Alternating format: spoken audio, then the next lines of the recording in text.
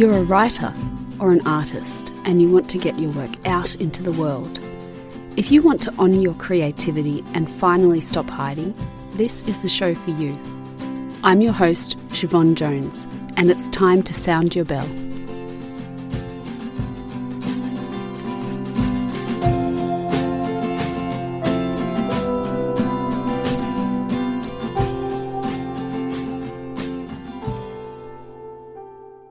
Today you'll hear my conversation with Susannah Crispe, a Canberra-based illustrator who gives us a sneak peek into two of her books which are coming out in 2021.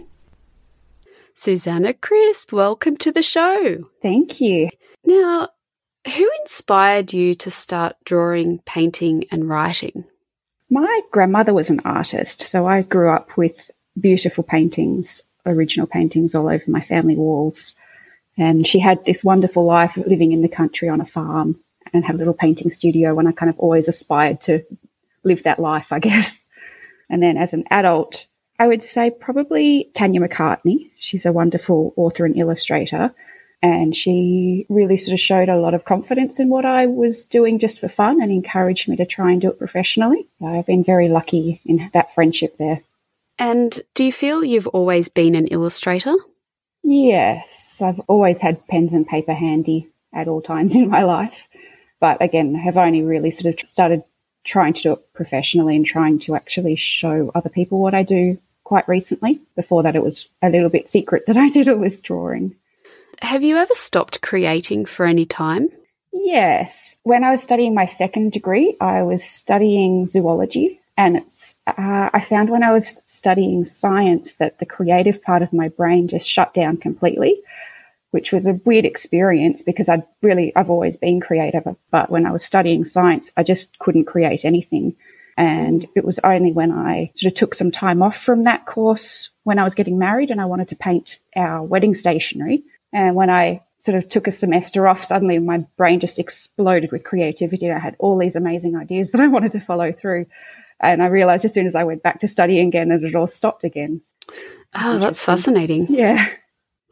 So a lot of writers and illustrators struggle with this kind of inner critic. And some of the writers in my coaching program say that it took them a long time to be able to say the words, "I am a writer." Have you ever experienced something similar? Yes. It's funny you say that. I have just submitted my first ever manuscript to publishers just in the last couple of weeks. Ah, congratulations. Thank you. But I still don't identify as a writer. I identify myself as an illustrator. I haven't studied writing. Mind you, I haven't studied illustrating either. I feel slightly less fraudulent calling myself an illustrator than I do as a writer. Yeah, it seems to be something that comes up for everybody, no matter what they do and no matter what stage they're at. Yeah, absolutely. We're going to talk about your upcoming book soon, but first, can you tell us what came before embarking on illustrating for children? I was just painting for myself, really. I was doing wildlife illustrating. I studied zoology, so I've got a bit of a love of wildlife. And particularly when I was pregnant, when you're pregnant, you look at all of those baby growth charts and, it says, this week your baby's the size of a lettuce or something like that. And I didn't really like any of the growth charts out there, so I started looking for ones with animal comparisons. But I found that they were wildly inaccurate about the size, and they all varied so dramatically, so I decided to make my own. So each week of my pregnancy, I painted a new animal that was the same size and weight as the growing baby. So for that, I was really painting a lot more frequently than normal, and I started posting those pictures on Instagram and started getting a little bit of a following for my wildlife illustrating. So that was really what led into the children's picture books.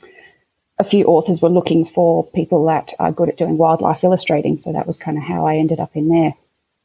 Can you tell us about your upcoming book with picture book author Irma Gold? Yeah, it's called Where the Heart Is.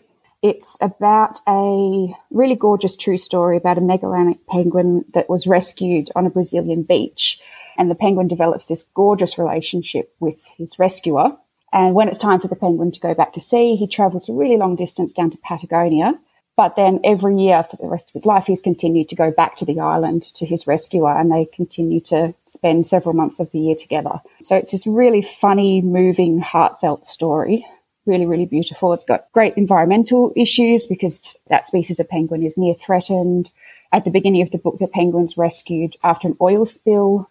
So it's a really nice sort of gentle introduction to some of those environmental issues for children. And for me, it was a really special book to work on because I've actually been to the island where it's set and I've seen these penguins in the wild myself. So it was pretty awesome to be able to use my own source photos when I was working on the illustrations. Wow. I mean, that's incredible. So for you, how does the picture come into being? Do you see the story playing out in your mind before you draw? Yeah, I guess I do. I am a little bit different from a lot of illustrators that I actually don't do a huge amount of working drawings before I embark on an illustration. For me, the biggest challenge with this was that I needed to have all of my illustrations approved by the author and the publisher before I could start on them. Luckily, they were very, very flexible and happy to go with a lot of my ideas. But yeah, I really sort of just see it in my head and get painting for the most part. And can you talk a little bit about the process of creating the picture book and how the illustrations work with the text? Yeah, so I kind of work in layers when I'm building up an illustration. So I work with watercolours and I paint the background and I paint the foliage in the foreground and the characters and any little critters. I actually paint all of those on separate pieces of paper. I scan them in and digitally edit them, and then I sort of layer them on to build up the composition.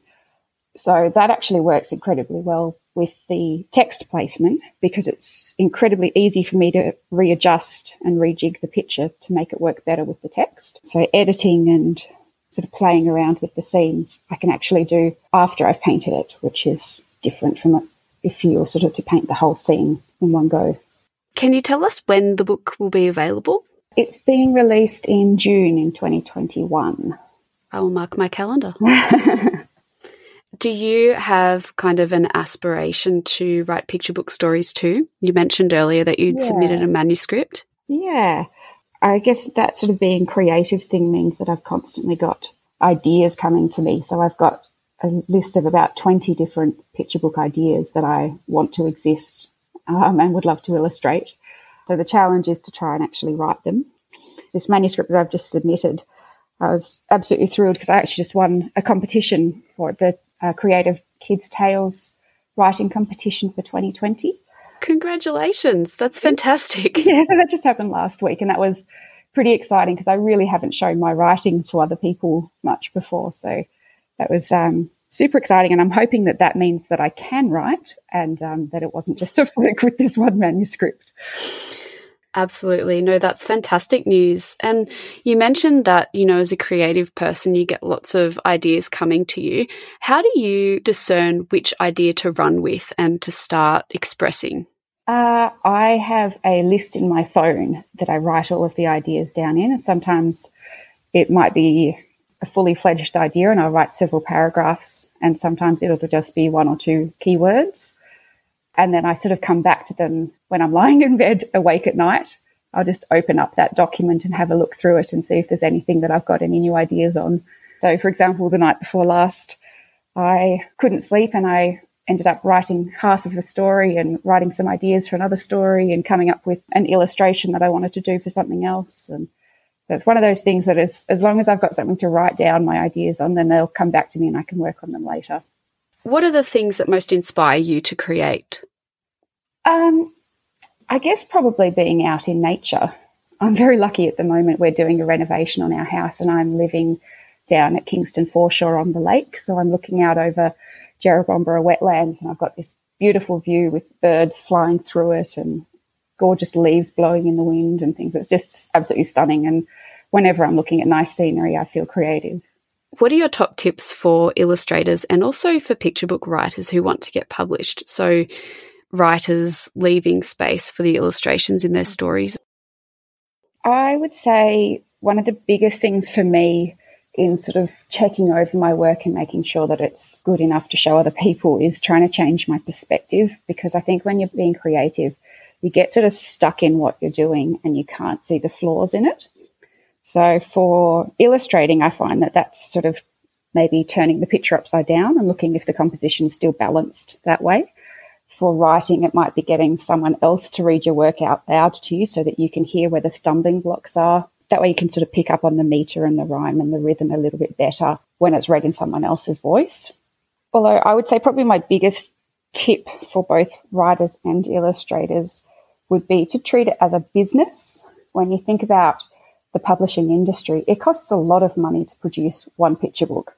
So that's a huge investment from the publisher in your creative idea. You have to really think about it from their point of view and make sure that you're producing a product that is commercially viable to actually encourage that publisher to invest in you.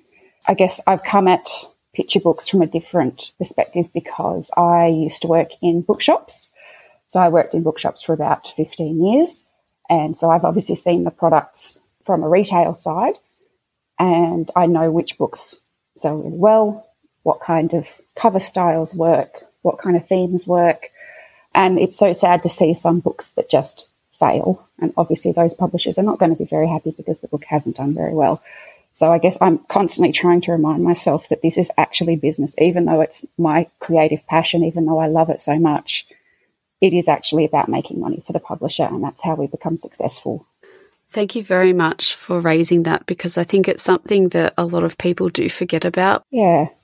But I've got another contract for a book that's coming out in September as well. It is called Cookie. It's also with EK. It's written by this gorgeous girl, Isabel Duff, who's only 18, and she did a mentorship with EK during the COVID shutdown and created this beautiful, sort of hopeful, warm book about childhood depression and anxiety. So it's a very gentle start to a very big conversation, and it's a little bit different. It's actually narrated from the point of view of a puppy, and it's sort of about the love between this dog and his person. So it's a very different thing for me to illustrate. It's obviously a lot about people and a lot about feelings, and as I've said, I'm mostly used to drawing wildlife. So it's been an interesting process to get started on. How can we keep up to date with what you're doing, and where can we find you?